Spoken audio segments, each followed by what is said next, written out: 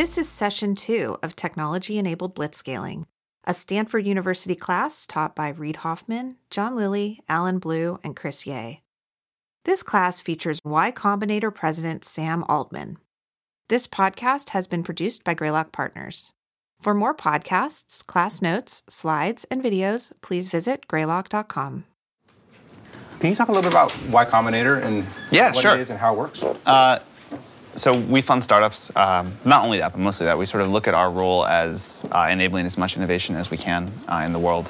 Startups are a really good way to do that. We fund about 250 startups per year in our core program, and then we have a new thing called the fellowship program that we're going to scale up much beyond that, which is 1/10 of the money and less advice. But we think is that we figured out a way to sort of build this meta company that helps startups a lot. And so if you're part of YC, we want you to have 100x leg up on where you would be otherwise. And we try to give advice and connections and access to this community where we can offer things that just really help startups. So, we try to figure out the advice that really matters. But mostly, the thing you get is this alumni community. There are now more than 2,000 people that we've funded. People feel a very strong affinity to YC. They work with other YC companies, help them fundraise, hire, buy each other's products, whatever. And we really sort of try to make that a tight community. So we're somewhere between like a product company and a traditional investing firm. I think something happened maybe 3 or 4 years ago, where maybe even 4 or 5 years ago, when people started really, really identifying as being part of YC and part of the fact. But you dropped out of Stanford? I did, yeah. What year did you drop out? 05. 05. I mean, what year were you at Stanford? I was going to finish in 3 years, so it was sort of my last year. And you had done the CS core, so you knew how to code? Yep. And you dropped out to start Looped? I did. And did you start Looped and then go to YC, or did you? So I wasn't called at the time. It was a project I was working on with some friends, and then I'm pretty sure that we went back to try to figure this out. So I'm pretty sure we started working on it just about the day that YC announced that it was going to be this thing. We didn't think much about it then. We didn't even hear about it right then. But worked on this and then heard about it in detail and really seriously considered it the day before applications were due. This was I think it was like April, middle of April, something like that. So we applied right then and flew out there to Boston. And, it was at this point, the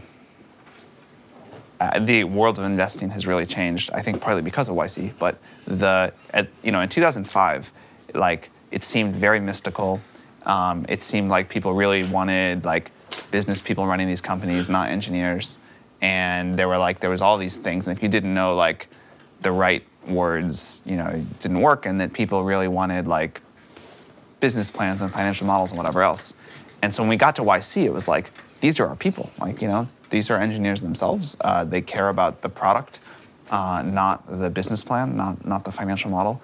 And I think it actually took the YC partners maybe 2 years to figure out what they were onto. But to the founders they funded, to the 8 companies they funded in that first batch, we knew right away. And we were very confident this is what the future of investing was going to look like because we had seen it the other way. And, in the 10 years since then, I think it's really changed. I got involved as a part-time partner in YC in 2011. And, at that point, YC was still fairly small. But even by then, the environment had tipped in favor of the founders. Yeah, I think that what Sam says is really right. I was here in 1995 was when I left, and there was nothing you could find out about how to pitch VCs. I didn't know VCs, didn't know investors.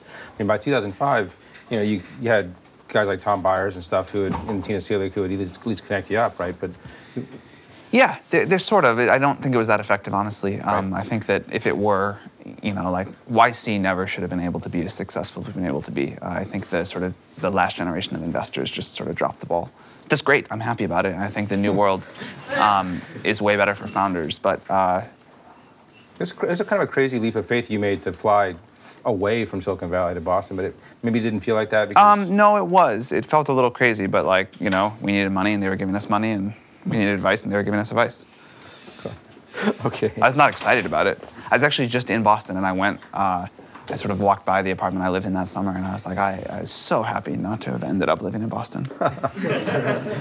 Boston's a fairly nice place, but it's not here. It's not here. Nowhere else in the world is here. It's really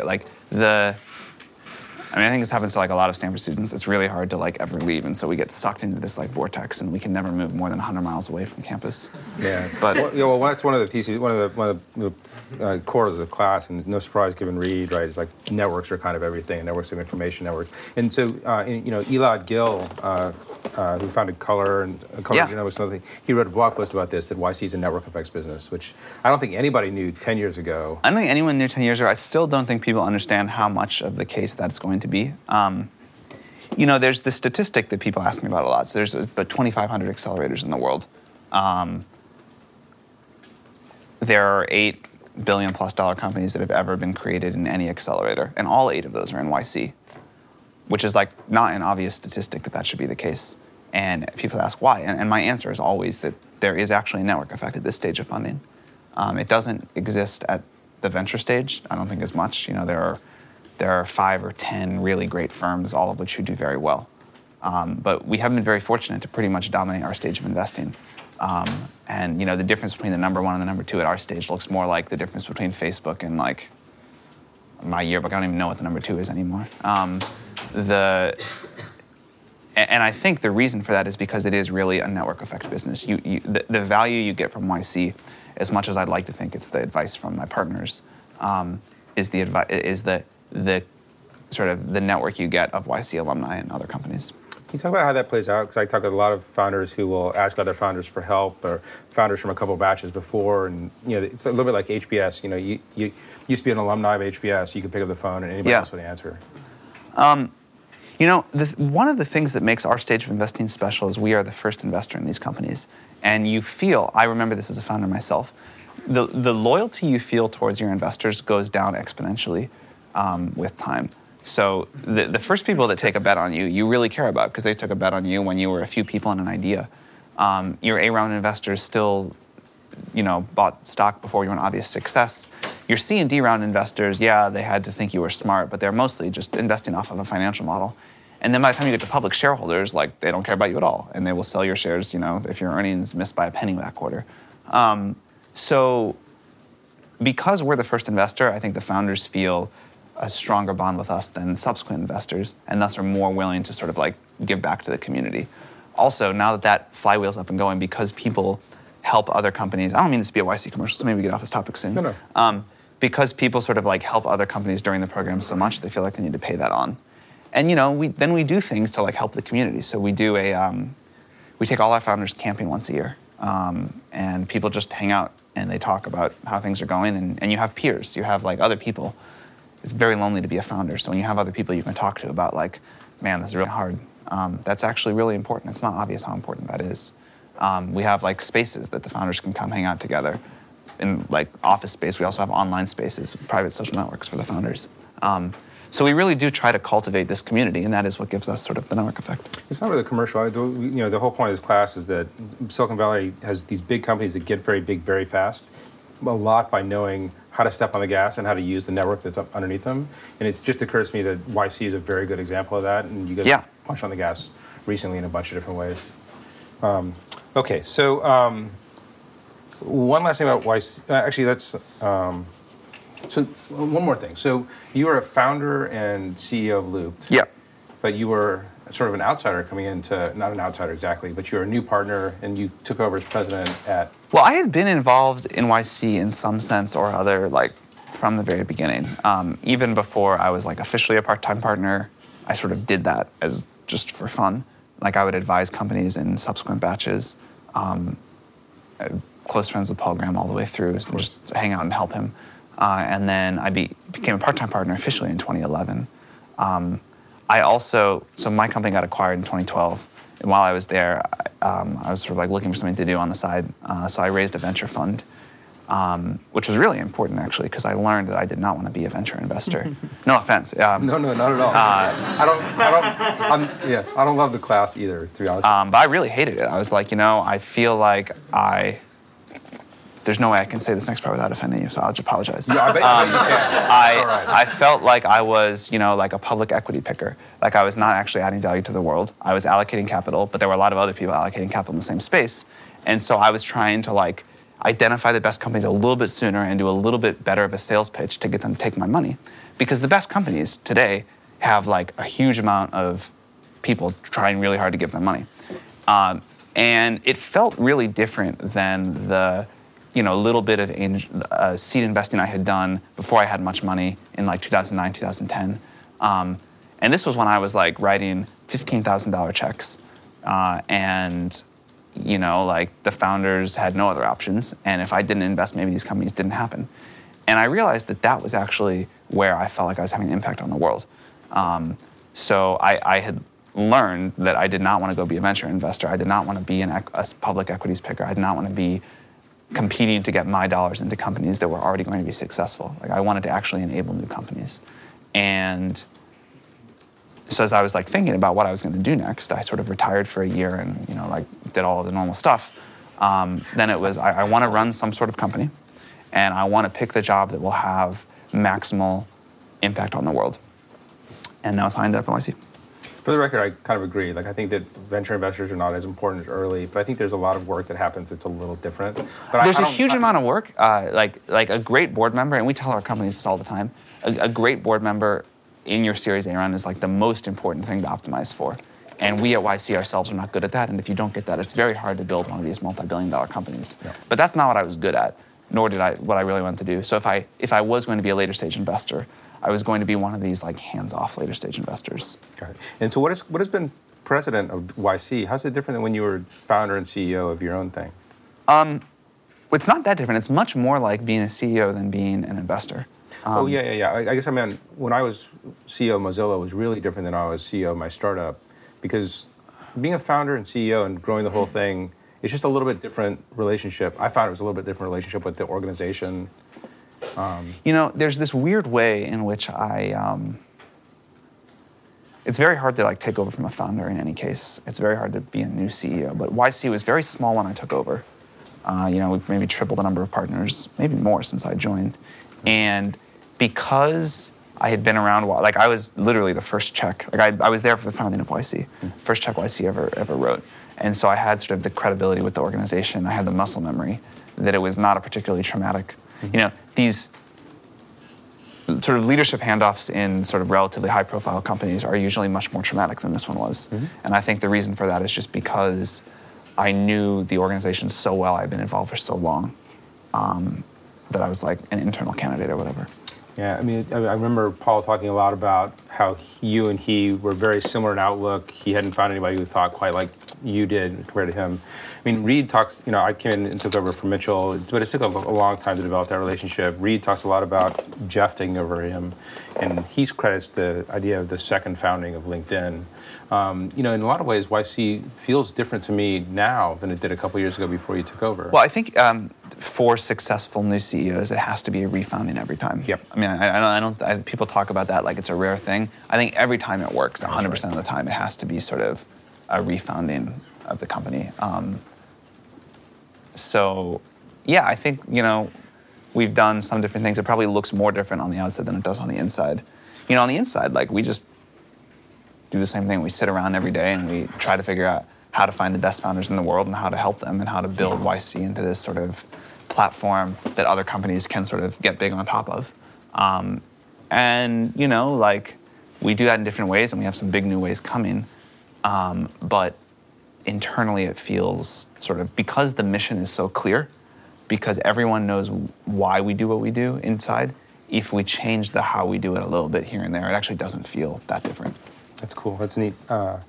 So why don't we, as advertised, what we talked about is like Sam sees thousands of startups, sees many more founders, helps hundreds of startups, give or take, probably roughly. So let's talk about team for a little bit. So what consistent qualities do you see in the best founders and companies? This we talk about a lot. We actually have tracked this over years, and we rate founders on different qualities, and sort of we see what seems to matter. In no particular order, the sort of ones I'd say are incredibly important. Clarity of vision. Can the founder explain exactly what they do and why? If the founder can't explain it clearly to us, then A, they're never going to be able to recruit, hire, sell, talk to the press, anything. And B, it means they're not the kind of person that is a really clear thinker in general, and that's just so important to a business. And clarity around what? Because a lot of times you don't know exactly what you're starting when you start, right?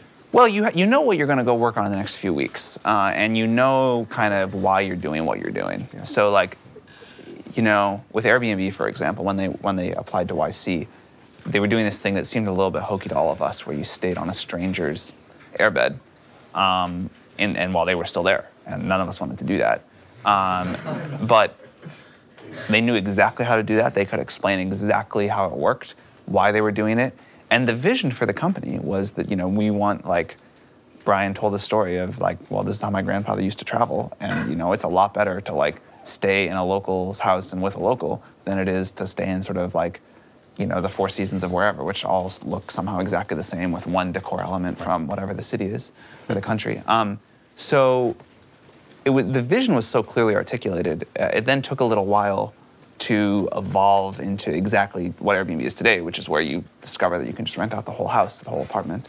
But he was so clear on why he was going to build this and what the end state vision was, and then what the short term, like what he currently had to do to make it work. So that's one. Two is we look for people that are sort of like very determined and very passionate about what they're doing. There are founders who like don't take no for an answer, and there are founders who just like bend the world to their will, and those are the ones we want to fund. And then there are the founders that every time they run across a small impediment, just turn around. And fortunately, you run into so many impediments every day that if you're the kind of person that just turns around at those, that's like really a problem. And you also have to like really believe that what you're doing is important. You know, the best companies are always somehow mission-oriented. That even if it's just that the founder like loves the idea of building a big company in this space that he or she knows really well, that element is always there. And so determination and passion together, like that intersection is really important. Obviously, raw intelligence, that one is obvious. The ability to sort of get things done quickly.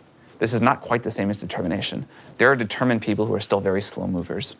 And that works in a lot of things in life. It does not work for founders. It's not entirely accurate to say that speed and quality of decision-making correlates exactly with startup success, but it's not like a bad first approximation. The being quick and being decisive and getting things done quickly, if you look at our data, that would just correlate almost exactly with all of our successful founders. And other founders that look on paper like they should be really successful but fail often are missing this one trait. And how do you judge for that? Well, this is one of the advantages of operating at the scale that we do. You know, we look at 20,000 companies a year, something like that. So we just get so much data that you develop over time the interview questions to ask and the responses that correlate with different things. Yeah, your determination. Have you read the book The Martian? It's like 8th in my book stack right now. It's a pretty good book to read. It's this novel about a guy who gets marooned on Mars, but it's all problem solving. It's like, okay, I've got to solve this problem, go do it. And then the side effect of solving that problem means this other thing comes wildly undone, which is a very startup-y. It's the best book about startups I've read in a long time. That's the guy on Mars.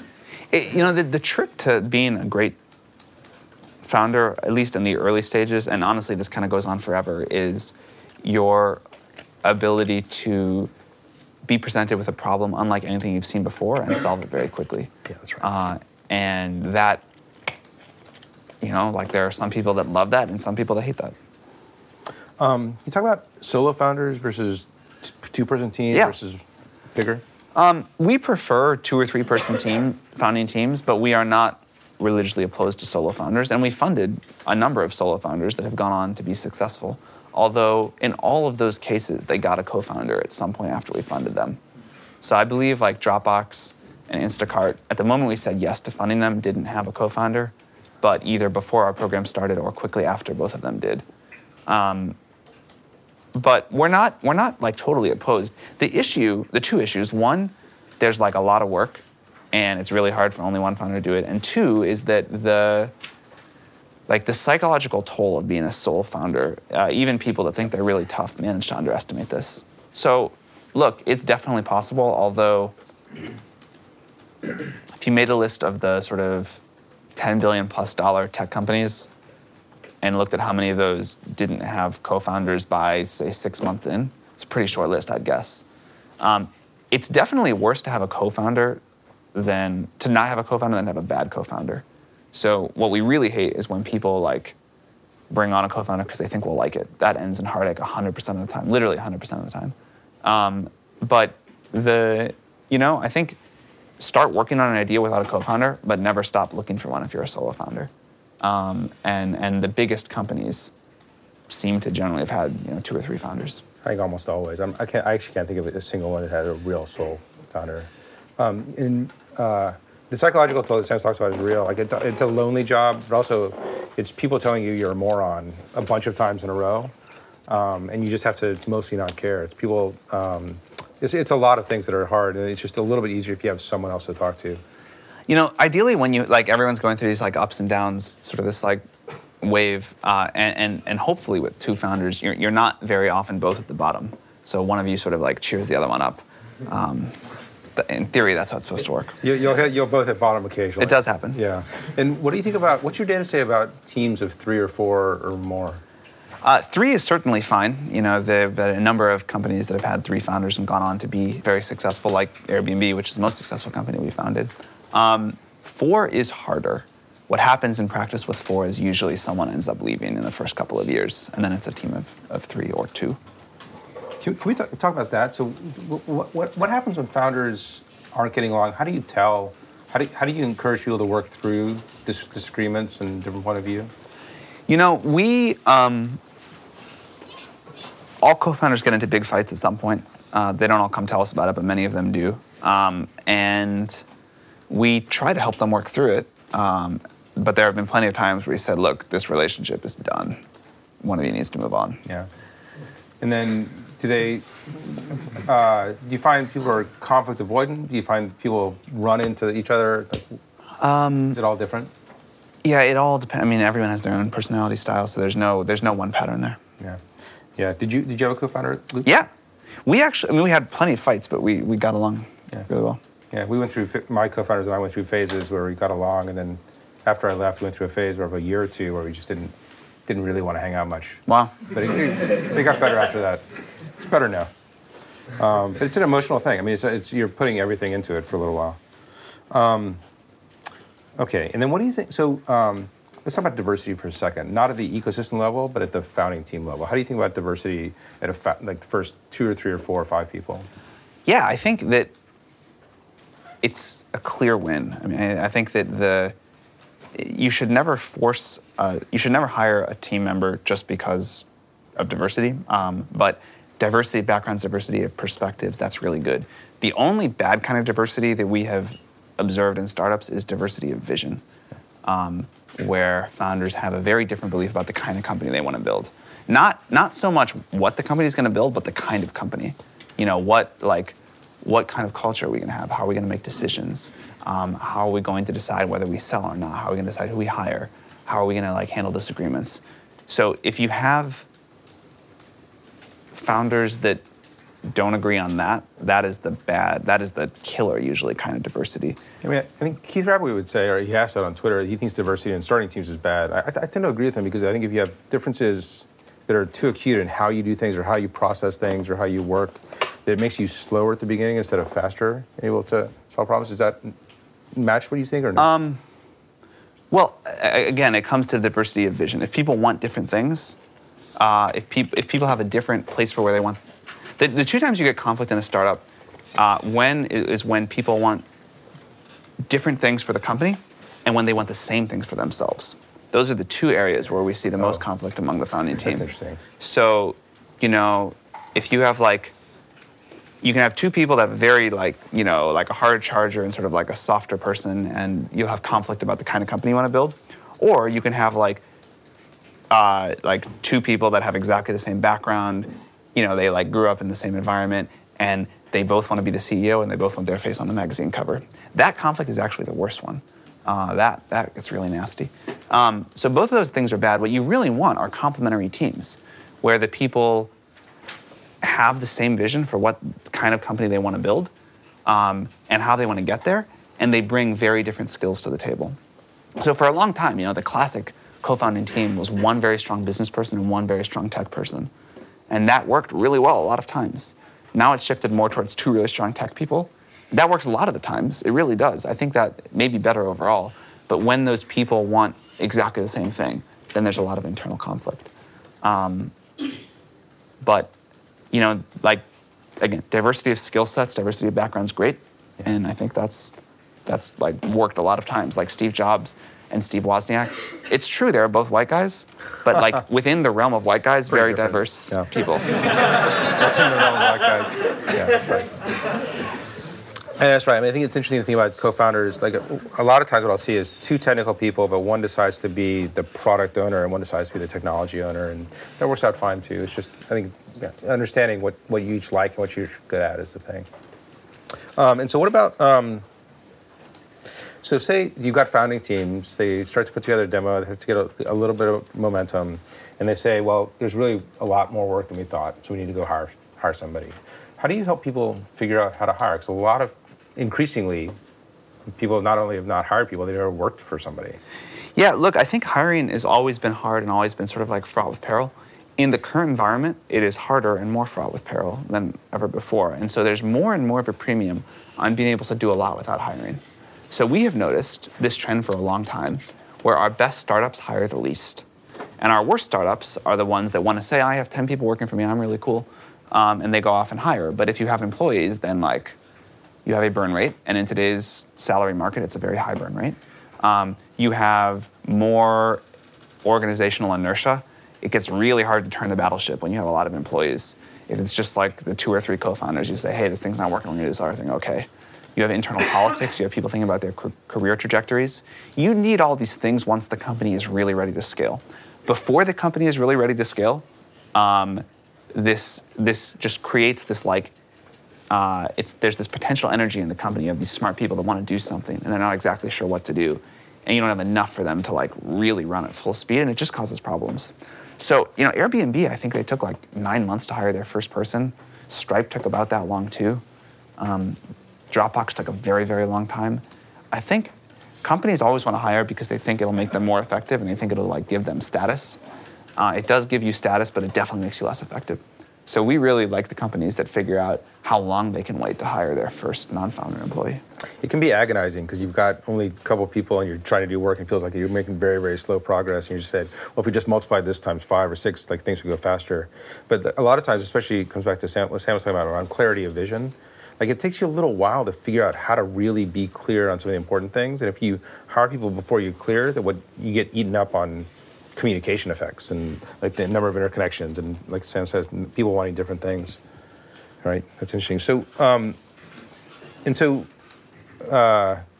given you flew to Boston the first time, yeah. How do you think about Bay Area versus other places now? I think the Bay Area is the best place in the world to start a startup. Sure. And I would definitely start a startup here. The costs are the one thing that could break that. You mean just dollar costs? The dollar costs of living here. Yeah. You know, when you're a startup and you're like trying to survive as many months as you can, because if you have like a linear amount of money and an exponential growth of users and revenue, each extra month you can survive a long time. Yeah. And so each 20% increase in the cost of living is really bad.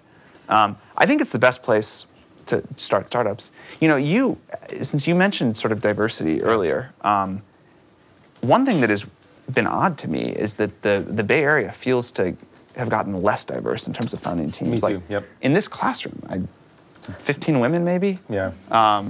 Like 2 black people, like that is horrible. That's like a shame. Yep. And this is the startup class. And Stanford is much more diverse than the people in this room. Yep. And I don't know what it is about the Bay Area that feels like it's gotten less diverse relative to the rest of the world. But, you know, because we spend a huge amount of time traveling, we fund people from all over the world.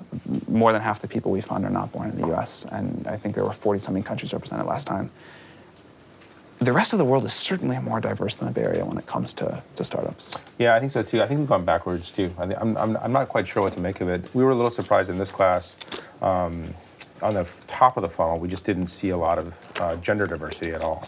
And so that makes me think that next time we need to really focus on sourcing more, which is obvious. We know that in our startups, and it just kind of seems crazy that we didn't just apply it here. but I think that's one of the problems. I suspect we have a bunch of nationality spread here, but certainly not gender spread. Yeah, it's certainly a problem.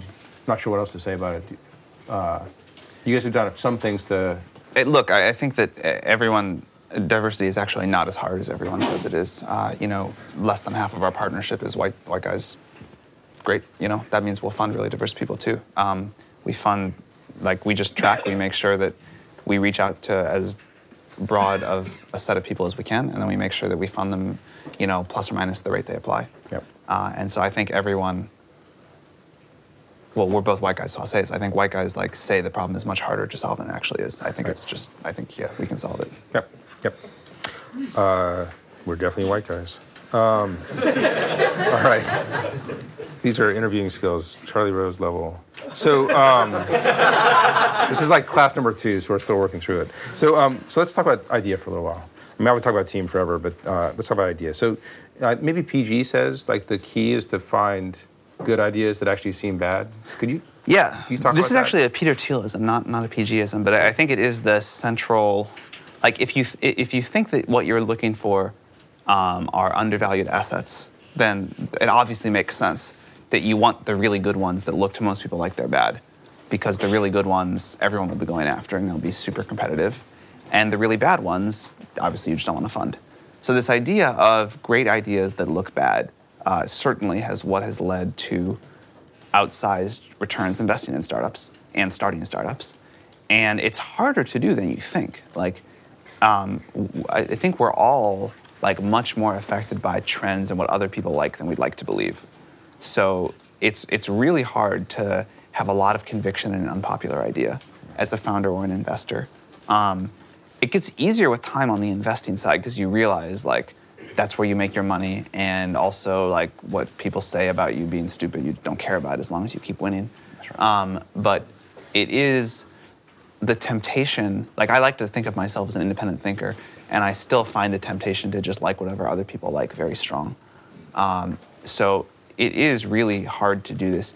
You don't want to be an investor that's investing in a derivative of the thing that was just really big. So in 2006, 7, and 8, most investors were trying to invest in the next Facebook. And then in the 2009, 2010, they really got crazy about trying to invest in the next Facebook. In 2009, 2010, the two companies that mattered to invest in as a venture investor were Uber and Airbnb.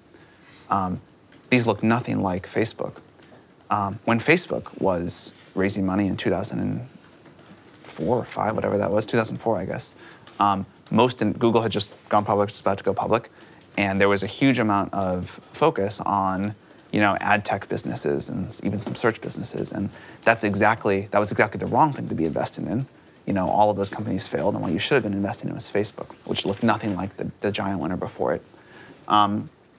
Now, a lot of investors are rushing to invest in Uber-like things. This idea that I push a button and something happens. So everyone's trying to say, well, we're going to be the Uber for food. We're going to be the Uber for dog walking. And that's real. And the next Uber will be a $100 billion company, but the next $100 billion company is very unlikely to be any of these, thin verticals on top of Uber. It'll be something totally new. So while everyone else is starting those, you should ignore all of those ideas. They're going to be brutally competed away from you, and they have very, very bad economics anyway. And what you should instead do is say, hey, what is the next $100 billion company that has nothing to do with the last? What is the shift in the world? What has shifted in the world to enable a giant new company that didn't exist a while ago? And then go start that company. And look, here's the hard part of this. It's gonna look bad. It's gonna look bad. So you have to have internal conviction that it actually is good. And a lot of people are gonna tell you, well, why don't you just do an on-demand company? Because that's what everyone's doing. And you have to just have sort of the courage of your convictions to keep doing this unpopular thing, because you understand where the world is going in a way that other people don't. And how do you do that? How do you develop internal conviction? Well, there are a few tricks for this we've learned. One is that once something really starts to grow, and you can tell that users really love your product, it gets easier to sort of not worry about what the haters say. And so the quicker you can launch, and the quicker you can have a set of users that become dependent on your product, the better you'll feel. So Uber, once they launched, a lot of people made fun of them, but a few people used it all the time, even when it was just like the expensive black cars. And so while the rest of the world was making fun of them, they knew they were onto something because they were growing like 10x every year or whatever it was. More than that, definitely more than that. Definitely. And so I think one of the advantages of launching quickly is that it will give you conviction even when the rest of the world is telling you this thing is like bad. So that is important to do. I think another thing is if the reason that you have conviction is a shift in the world that people who have been doing the same thing for 20 or 30 years have missed, and you can identify precisely what that was. To go back to the Uber example, this idea that everyone had an internet-connected device in their pocket and no one did 3 years ago was an obviously huge change. That unless you were really paying attention, you would have missed how important that was. I think if you can explain to yourself why you have this conviction because something in the world has changed, that helps. Can I tease apart something real quick? So you said, launch as quickly as possible. As quickly as possible is like a complicated phrase because, and to diverge for a second, you're on the board of two companies building nuclear reactors. Nuclear reactors. Yeah. They're going to take a little while longer to launch than...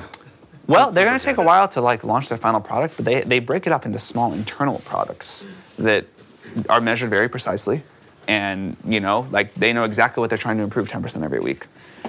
When we started doing the hard tech companies at Y Combinator, a lot of people. This is a good courage of your conviction story. The prevailing wisdom was that we were going to be horrible at this because we didn't understand these companies and they take years and they need a different cycle than the software companies. And what we thought is that actually, what hasn't worked with these companies is they don't look enough like internet startups. They actually need to operate with the cadence and speed of an Airbnb or a Reddit or whatever. And that was the problem. And so we brought them into our same program. And no one likes to feel like they're losing. If you're around companies that are, measuring something and it's going up 10% every week, after a little while, you're like, well, fuck, my life sucks. I'm going to figure out something that I can measure and I'm going to go faster. And that works. So we have to work hard with the hard tech companies to figure out what their core metric is and what they can get 10% better at each week. But a company has got to get better at something 10% each week in the early days. And if you compound, if you can have this product cycle where whatever you're building gets 10% better every week, and you project that out, you do that for 3 or 4 years, and then you're a really big company. That'll be a lesson too. Compounding interest is pretty good. 10% a week is a lot. But how will you know whether this is right or not? So your thesis about building hard things, make them more like software companies, it's going to take a little while to figure out. It feels like it's really working. We won't know for sure for 5 years. Look, the fusion company works. No one ever says anything again about whether or not YC can invest in hard tech companies. But we do need some of them to work. Mm-hmm. Yeah, right. So you just won't know for a little while. Okay. Can we talk about? We talked about a bunch of these. Somebody in the class asked, "Who can you safely ignore when they tell you your idea is bad? Who can you not ignore?" The truth is, you can ignore everybody. You can ignore everybody except users. Yeah. If your users are telling you your product sucks and you can't find any other users that think your product is good, that is the constituency to listen to. Yep. That's a good answer. And so what about startups who pivot? How do you decide when to do that? Look, I think Silicon Valley really gets the pivot thing wrong. I think I try never to go to startup parties, but every once in a while I forget why I don't go to them. And, I go. And the last one I was at, I was really struck by how much people were bragging about pivoting. This is basically bragging about failing. And I think the attitude towards failure should be tolerant, but hey, that sucks. Let's not do that again. And I do think we sort of over-glorify failure. We try to learn too much from failure. We talk too much about how great failure is. Failure is still bad. It's important that it's tolerated. It's important that it's not held against you. But it's certainly not something to go out of your way and celebrate. And I think the pivot culture sort of a little bit is people brag about how many times they pivoted. The only kind of pivots that I have seen work are the following. One, it's what the founder wanted to build all along anyway. And two, it's what the founders discovered while they were building their first thing that didn't work. So, for example, I'll give one for each. Instagram. Kevin Systrom had done this other thing called Bourbon. It was not working. he went away on vacation and built the thing he actually wanted to build. He loved photography, but at this point, the iPhone cameras were not very good. And so you needed filters to make them look intentionally bad instead of just bad because the sensor was bad.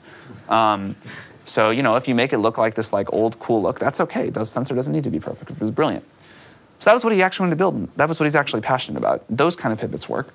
The other kind of pivots that work are the Airbnb founders, for example, were building this other startup, totally out of money. Not working at all. No one would give them money. Depths of the financial crisis. They actually had maxed out so many credit cards. You know those little plastic sheets you put in binders that hold 9 baseball cards? They were using those to hold their credit cards that had been maxed out and keep track of all of them. That's how out of money they were. And their rent was due. And they didn't have any money.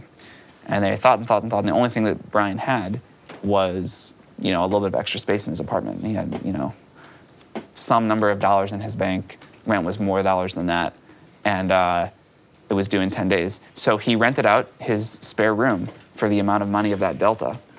And, it's the crazy thing of all of this is the Airbnb started as an affordable housing company. So in the current, San Francisco, little piece of history. But I think that kind of pivot works as well. Other than those two classes of pivots, the normal class of pivot is where founders sit down, they say, our startup is not working, let's sit in front of a whiteboard and figure out our new thing. I have never, ever seen that work. And I have a lot of reasons, I think, why. If you're in a rush to think of an idea, you're less likely to come up with a good one. If you already have investors, you have to have a plausible sounding idea to go back to them with. It's okay to have a bad idea, a good idea that sounds bad to start with. It's harder to pivot into such an idea. So people try to find these ideas that sound reasonable on the pivots. But yeah, that's what I would say that investor thing I think is real. I think investors do there's some sort of weird social contract where you feel like you have to go put together a plan that works in a deck and that kind of stuff. I think the more thoughtful investors actually would prefer you just to say, I just don't know what to do, than to say, here's a shitty idea that I'm going to keep working on. Even if you can wrap it up in a way that looks nice. What I tell founders when they're thinking about the founders that have a startup that's not working, unless you have something, a pivot in one of those two categories that I just mentioned, shut the company down, return the remaining capital to investors, go travel the world, and wait until you have an organic new idea you want to work on. Yep. Slack is probably the most famous pivot lately, and the way Slack started as a game company, they made Glitch, and what they realized is that nobody liked their game, but their internal developers really liked using this IRC client they had built that became Slack. Right. So these when you build something that you discover other people need along the way is one of these. Stripe was even a version of this. Patrick had been building this encyclopedia app, this iPhone app, and realized he couldn't take payments. Mm-hmm. So sometimes you discover organically this other thing that people like better. Yeah, internal tooling is often a pattern like that. And then there's a great essay you should also read by Joe Kraus, who started Excite, and JotSpot, he wrote about basically, people say they like learning from failure, but learning from failure is kind of stupid. Learning from success is the thing. But like Sam says, you should tolerate failure, but there's not a lot to learn from failure. There's a lot to learn from being in a successful. You learn more good patterns. Well, there's a lot to learn from failure. I'd say there are more important things to learn from success. Yeah, that's fair. Yep. So here's my one piece of career advice. If you're going to go join a company, go join the most successful company growing as quickly as possible that you can find. Yep. Because that is how you will, the lessons from seeing a really successful company for a few years sort of scale, I think that is the only training, that's the only pre-startup training that is actually valuable. I agree with that, 100%. Also, there's so much to do and there's so many holes that you get put in places of responsibility that you're not nearly qualified for. But it's the only way to really, really learn. Come on products. You say, a lot of what you write about, a lot of what PG writes about is focus on product, product market fit. What does focus on product mean to you? You have, maybe if you're really good and really dedicated, you can work 70 really productive hours in a week. And so you have 70 hours to allocate, and there's a question of how you allocate those. And when we say focused on product, it means that you put almost all of those into talking to users and creating product and making sure that you have some users that really love your product. Most startups face a choice in the early days. Either I'm going to get a lot of users that sort of are somewhat ambivalent, they like me, but they don't love me, or I have a small number of users that really love me. Every really successful company I've been involved with has been in that second category. So focus on product means focus on love, not like, and spend your time writing code and talking to users. You need to get the product to the point where some people would be really, really bummed if it went away. Yeah. So this is going to be a funny question because I think that YC answers change over time. But so for enterprise companies, how do you help them think about how to get their first customer and their first 10 customers? Like with YC, what happens now is that a lot of YC companies become customers. Yeah. But if you don't have that network, how do you think about it? Well, I spent all my time working with YC companies, so right. I have a really easy answer for the enterprise sales companies because they always do get their customers among the YC community. That's something that's shockingly uniform now. But I don't really know what you do without that. I honestly, I just don't advise non-YC companies anymore. Yep, fair. Okay, we'll keep moving. It means I'll have to answer later in the quarter. I think it's really hard to do that without like a built-in network of some sort. It is. I mean, in Greylock, we started a lot of companies from scratch, and we help introduce people to. You have to find sort of an enlightened customer who understands what it is to work with a startup. YC companies kind of by definition understand that. But I think it's almost always network-based, no matter which network you use. Okay, let's talk about something else. So like, you wrote a little while ago about the post-YC slump. Yeah. Which is you get to demo day, and then things change. Can you talk about that? And it's a broader, the reason I brought it up is it's a broader phenomenon. It's not just YC. So startups work really well when the founders have the gas pedal all the way down to the floor. And, yes, a lot of internal things are broken, but you just keep growing and you keep winning, and that feels good. And then the hard part is at some point you have to go clean up the technical debt, the organizational debt, the cultural debt, whatever. And founders always think, okay, I'm just going to stop worrying about growth entirely and fix these other things. And in theory, that sounds like it should work, that you can focus on one thing or the other. But the issue is if you take the focus off growth, this board member of mine used to say that sales solve all problems, and then later he modified it to growth solves all problems.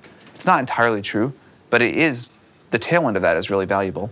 And so if you stop worrying about that to go fix other problems, the issue is as soon as you stop growing, you get a lot more problems. And so you have to figure out a way where you maybe, take 10% of your bandwidth off of worrying about growth to work to solve these other problems, but not 50 or certainly at 100%. Because this is another reason why having employees is a problem. Employees can sense a change in momentum in the startup faster than the founders can usually. And you just, the prime directive of running a startup is never lose momentum. And it's so easy to do that after, it's tough. Like when you start a startup, you're signing up, you are signing up to work all out for 10 years. And that's really hard. You never, you can go on vacation, but you never get to stop thinking about your company. You can, go hang out with your friends, but you never get to stop thinking about your company. There are new crises at every stage, and they only get worse with time.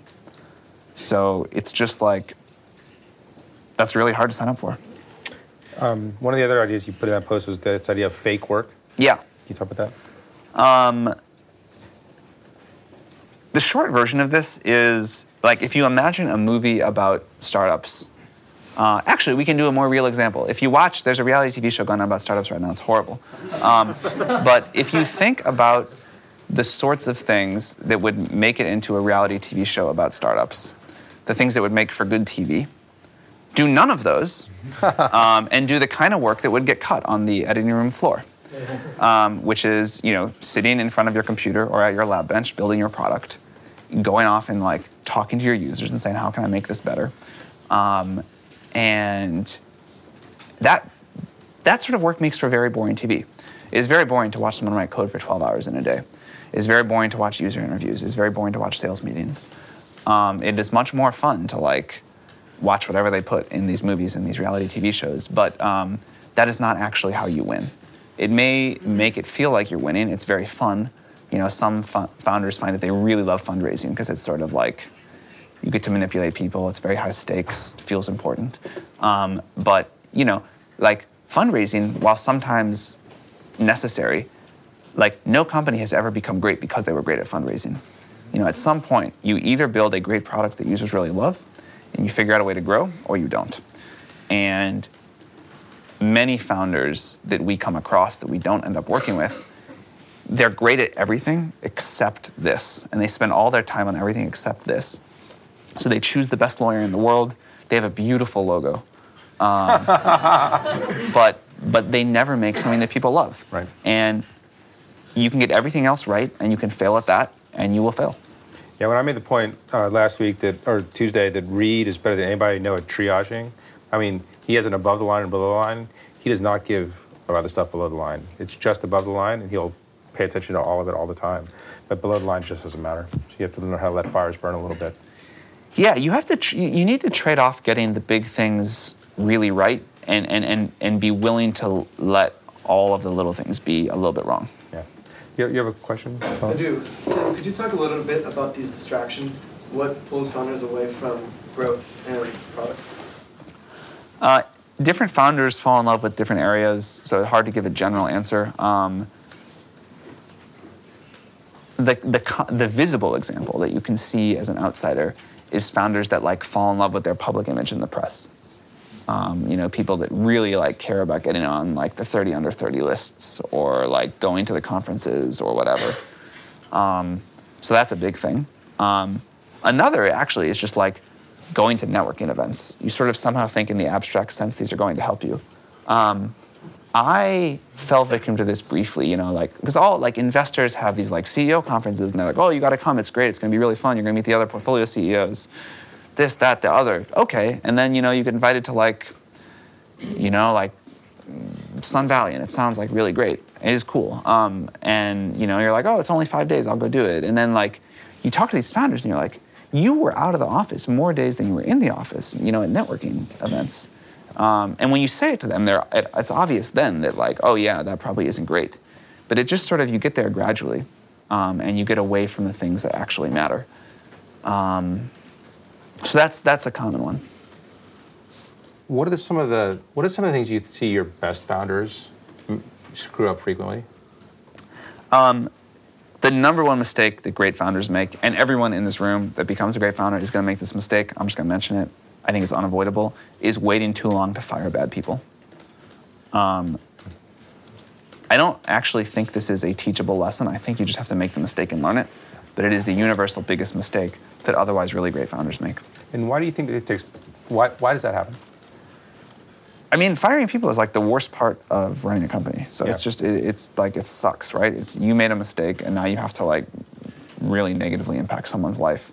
So I'd actually worry if there was someone that had an easy time firing people.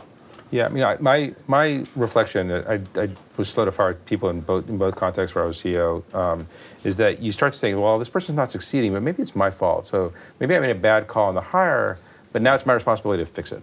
And so maybe if I invest a little more, if I help them a little more, or maybe if I create a different context, you can fix it. And I think that good founders tend to think they can fix things. People issues like that are tough. The one thing I've learned that may be helpful here is that you actually hurt the employee more by keeping them in a position for longer. If you fire someone 2 or 3 months in, they never put it on their resume, it's just it's a null that never happened. If they work there for a year and don't excel, and then you have to fire them, it hurts them more. Yep.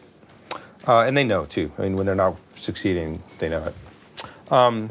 Let's shift over for just a second. So, machine intelligence? Yeah. So Sam's very, very outspoken. Everybody should read Sam's blog. It's very, very interesting and broad.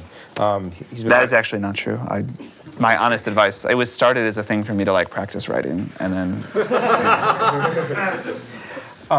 you should read Sam's blog. He's been writing about regulating and sort of directing AI, but I don't want to talk about that so much as, what do you think the interesting opportunities are around machine learning? Well, I think in the short term, there are all of these vertical machine learning companies that are doing an incredible job at optimizing far better than humans can some particular industry.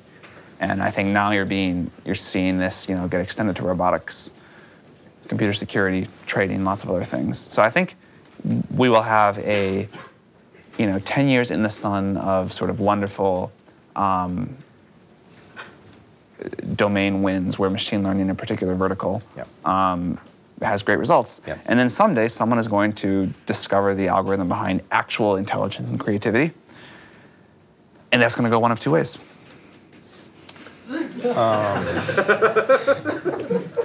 And so you talk about vertical AI. I'm going to try to avoid that. I think that's a good thing to talk about, but I think not as germane to the class.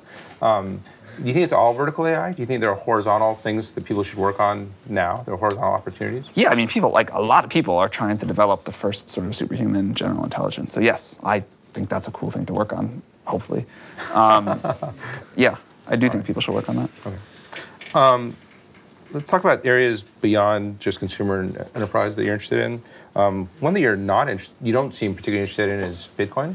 You want to talk about what you think about Bitcoin? I don't actually know where this myth that I'm a Bitcoin skeptic came from. Well, I just think I think you said a lot of places you haven't seen. What have you said?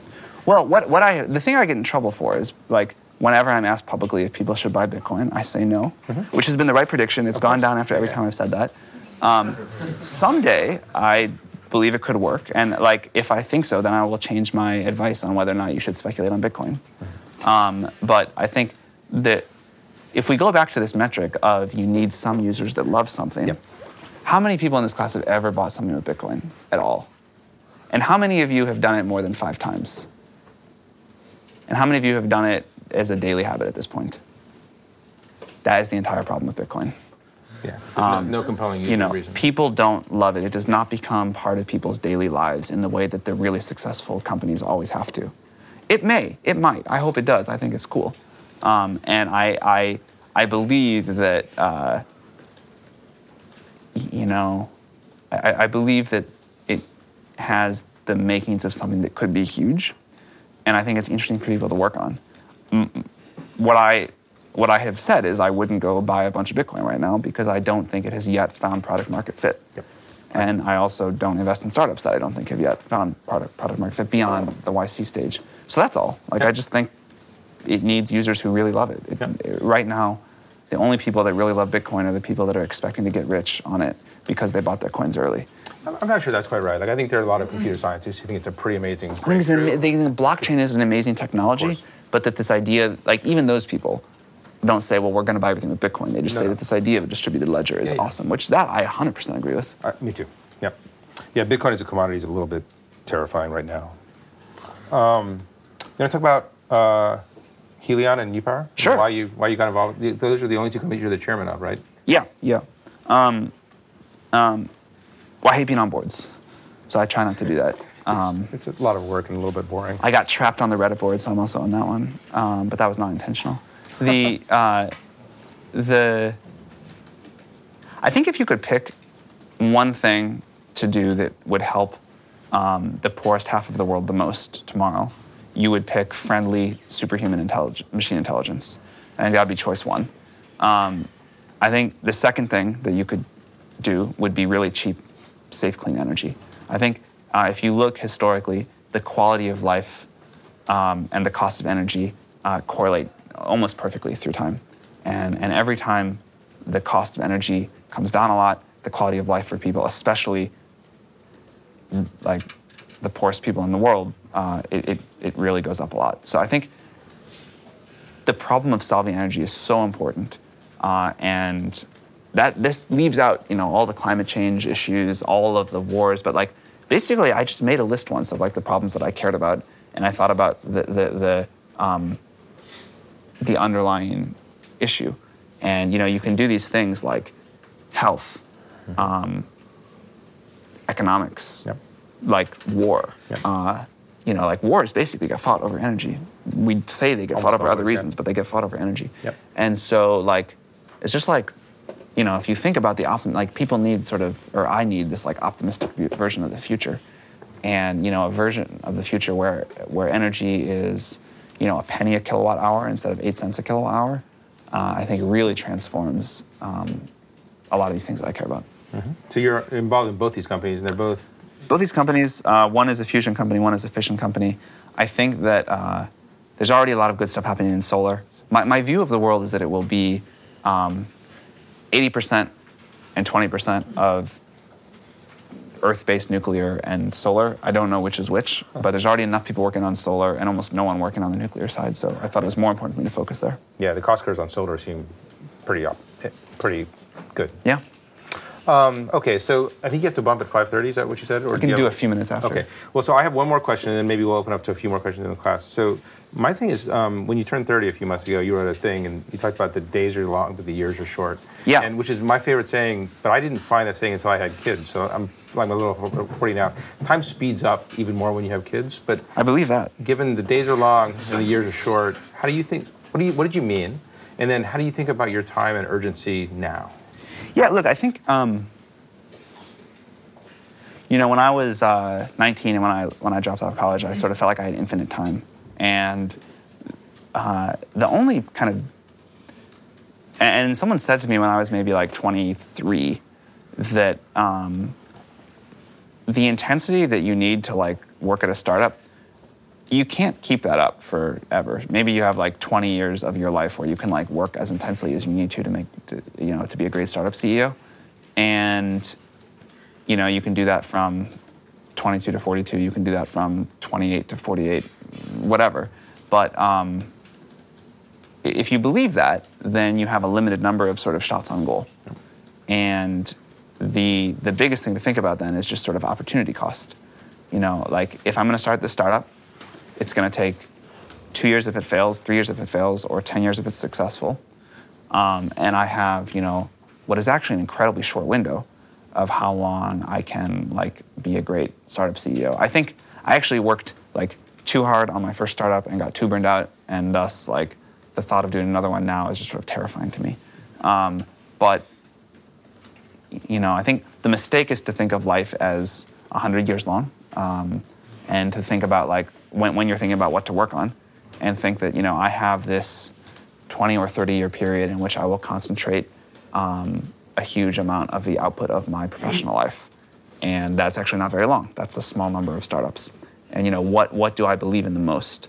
What do I think is the most important way I contribute to the world that I'm going to find most satisfying, and how to spend my time on that. Yep, I think that's excellent advice. Questions for Sam? You can have a bunch. So why don't we start back here? And you just need to tell me when you need to go. Sure. How do you fire people, especially if they're your friends? How do you fire people, especially if they're your friends? I think the most important thing about this is, put yourself in the other person's shoes, treat them like a human, and do anything you possibly can to make it look like a win for them. So, I never, every person I've ever fired, I have found them a job before I fired. I sat down with them, I told them we were going to do this, and then I found them a job before they left my company. So when they left, they announced that they were resigning, and they announced their new job, and it looked like that. And we would celebrate them on the way out. Again, I feel like if I hired the person, then I screwed up, even if they didn't work out. And so, you sit them down and you say, look, this feels terrible. This is honestly the worst part of my job. This just isn't working. And I don't think it's in the interest for you to be here either. I really appreciate you as a person. If you don't, if they've done something unethical, then it's a different scenario. But in most of these cases, it's I really appreciate you as a person. I really value our friendship. I know this is going to be rocky for us, but I'm sure, years from now, we'll laugh about this and be close friends again. But, this isn't working. And almost always, they also will think it's not working. And then you say, but look, I want to do this. I realize this sucks. I realize this upends your life. I want to do this in the best possible way for you. So, I'm going to be super generous with severance, and I always am. B, I'm going to help you find a job. And C, either you keep working here while you look for your job, or if it's really not working, you go work from home for a while, but you still act like it. We still say you're here until you're ready on your terms to announce that you're leaving and what you're doing. And what I have found is if you just, treat people with respect and you make it clear that you're firm on the decision, it's definitely happening, but you're going to do anything you can to make it smooth for them and be respectful to them, they'll work with you and they'll say, okay, let's figure out how to do this. And I think people really appreciate that. What Sam said at the end about being firm on your decision is super important, because if you come in saying, I'm not sure, I'm thinking about this, it turns into a pretty complicated power dynamic very, very quickly, which almost never goes well. I think what Sam says, if you're clear and you're firm, then they have to process very quickly they're in a new situation, and then you are constructive together. the advice in the management books is that, you have like their last paycheck ready to go, and you have their termination letter, and you have a bunch of legal documents for them to sign that you present in a meeting. And if you do that, that actually is horrible advice, I think. If you do that, it's what the lawyers tell you. What the lawyers tell you is usually bad advice. But it's particularly bad in this case because it makes the person feel like it's a very adversarial thing and it's happening on your terms. What you want them to think is that this is going to happen. I have decided this is going to happen, but I want to hear the terms you want it to happen on. And I want to hear how we sort of position this to the company, to your next job, to everything else, in the best way for you. And if you sit down and say, and you're firm that this is going to happen, but you talk about how can I help you have this happen in the best way, we'll sort out the paperwork later. It just makes the whole thing feel not adversarial. So, sure.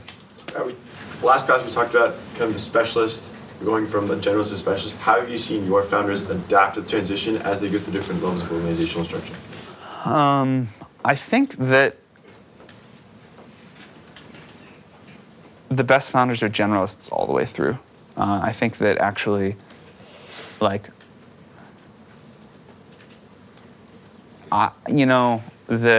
maybe you're like a specialist in a particular technology that you develop, but as soon as you become a company, as soon as you're no longer in product development, when you transition from building a product to building a company, you got to specialize in generalization starting that day and never look back.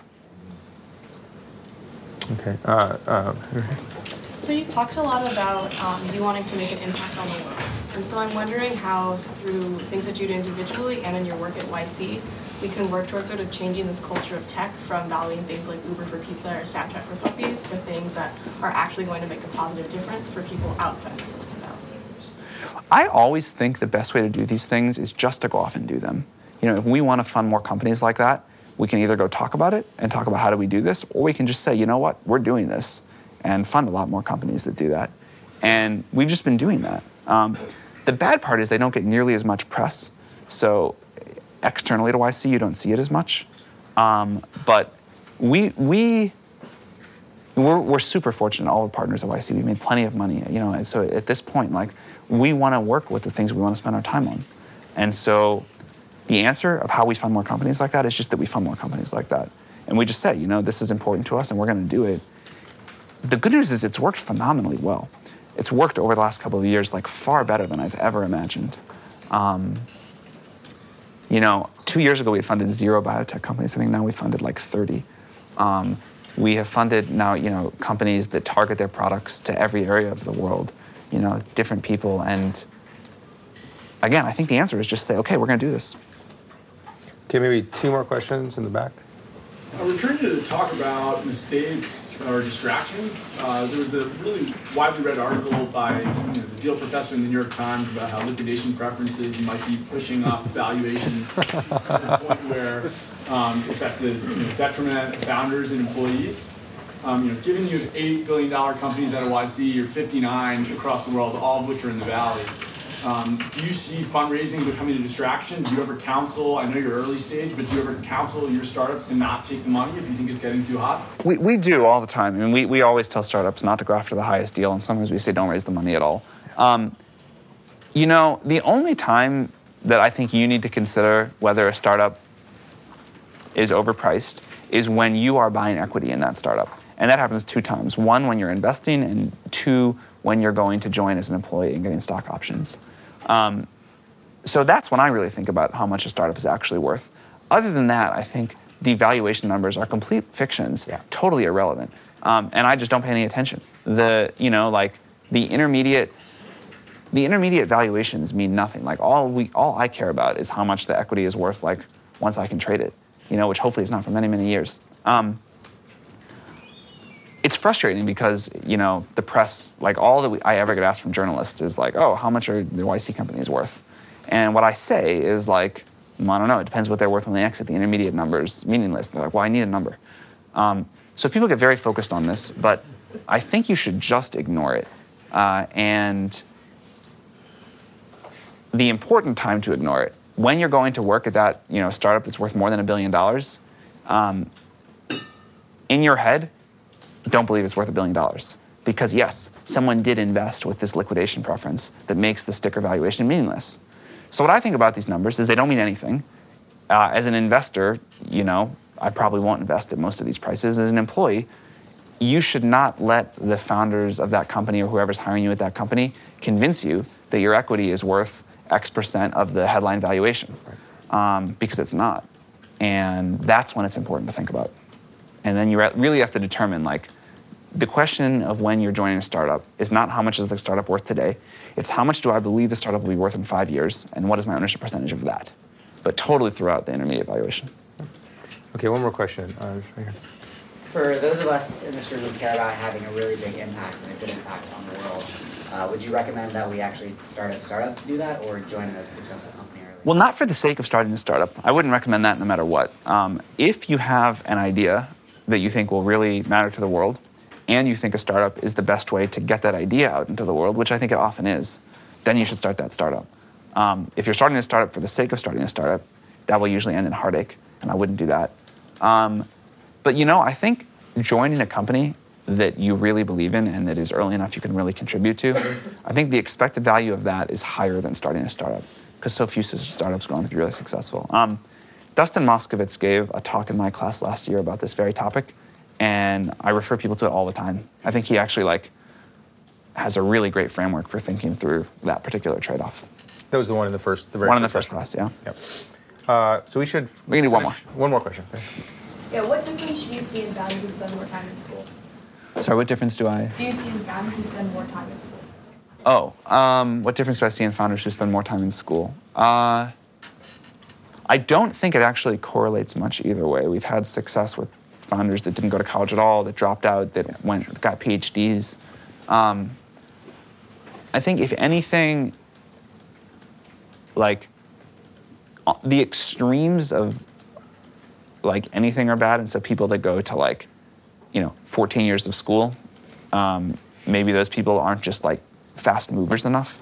And people that don't go to any school, I think I would have missed out on stuff had I not done some college. But within the kind of normal bounds, I don't think there's any big difference. Yeah, there's a lot of difference in how you want to live your life, and how you got to think about what kind of person you want to be. Startups, I think it's not. I agree, it's not correlated at all. Anything else you want to say to? Thanks for having me. You've been awesome. Yeah.